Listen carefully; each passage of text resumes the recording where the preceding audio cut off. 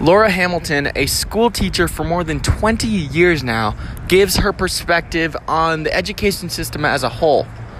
Check this one out. Yeah. So, thoughts on just the education system as a whole, especially for those specific couple of grades? Like, what has been your experience? Like, do you like things like the curriculum and how it's taught, and do you see direct results from it, or what would you say? I like the solid stuff.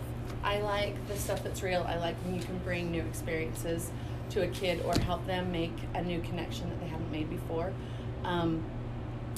I get tired of, I'll say the district for want of a better word, but it could be anybody over us that isn't in the classroom every day, that when they come up with something that they think is new, and they try to get everybody to do it, and you do it, and it crashes and burns, and they say that it's the teacher's fault. And you think, no, we did this 10 years ago. It had a different name, and it didn't work then either, but we gave it a good go for you again. So I get a little tired of that, but the day-to-day in the classroom with the kids, I don't get tired of that. Yeah.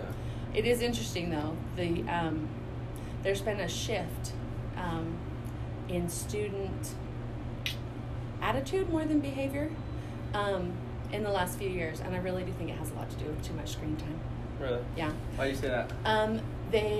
You mean social media? Social media in particular, that's tricky because they never ever leave their friends and go home to just their families, because they take their friends home with them in their pockets, and then they interact all the time. And I think it's good for kids to have a break from everyone they interact with all the time, and they aren't ever getting that break. Yep.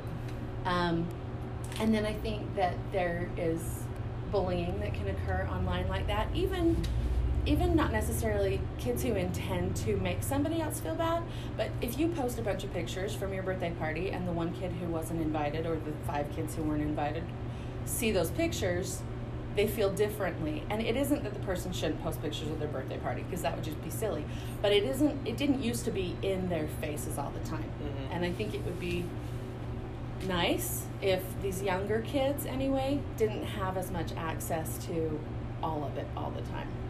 So does the school have because when I went to school there was no conversations about social media at all, or even online stuff. Has it shifted even over the last couple of years? We talk about it all the time. Really? It comes up all the time. Well, for one thing, we have to decide what we're going to do about their devices when we come across them. Yep. Do you take it automatically when you see it? Do you wait until you hear it? Yep. Do you make them keep them in their lockers? Stuff gets stolen out of lockers. Even at a great school like ours, kids take stuff that isn't theirs. Yep. And so there's sort of that dilemma. And then a lot of times you get people who, I have had kids in my class whose parents depend on them being able to use their phones to let their parents know they got home safely.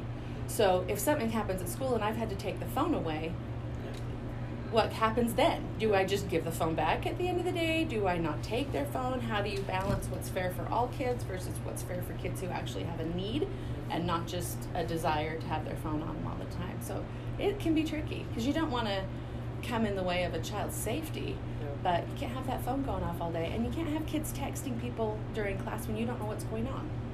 I mean, if they're in my room, I'm supposed to be in charge of knowing what's going on. Yeah. And if I can't know because it's going on in cyberspace, it creates an unstable situation. So, hey, Salt Lake City, thank you so much for listening to this episode of the podcast. Let us know what you think. Share it with your friends. Spread the love.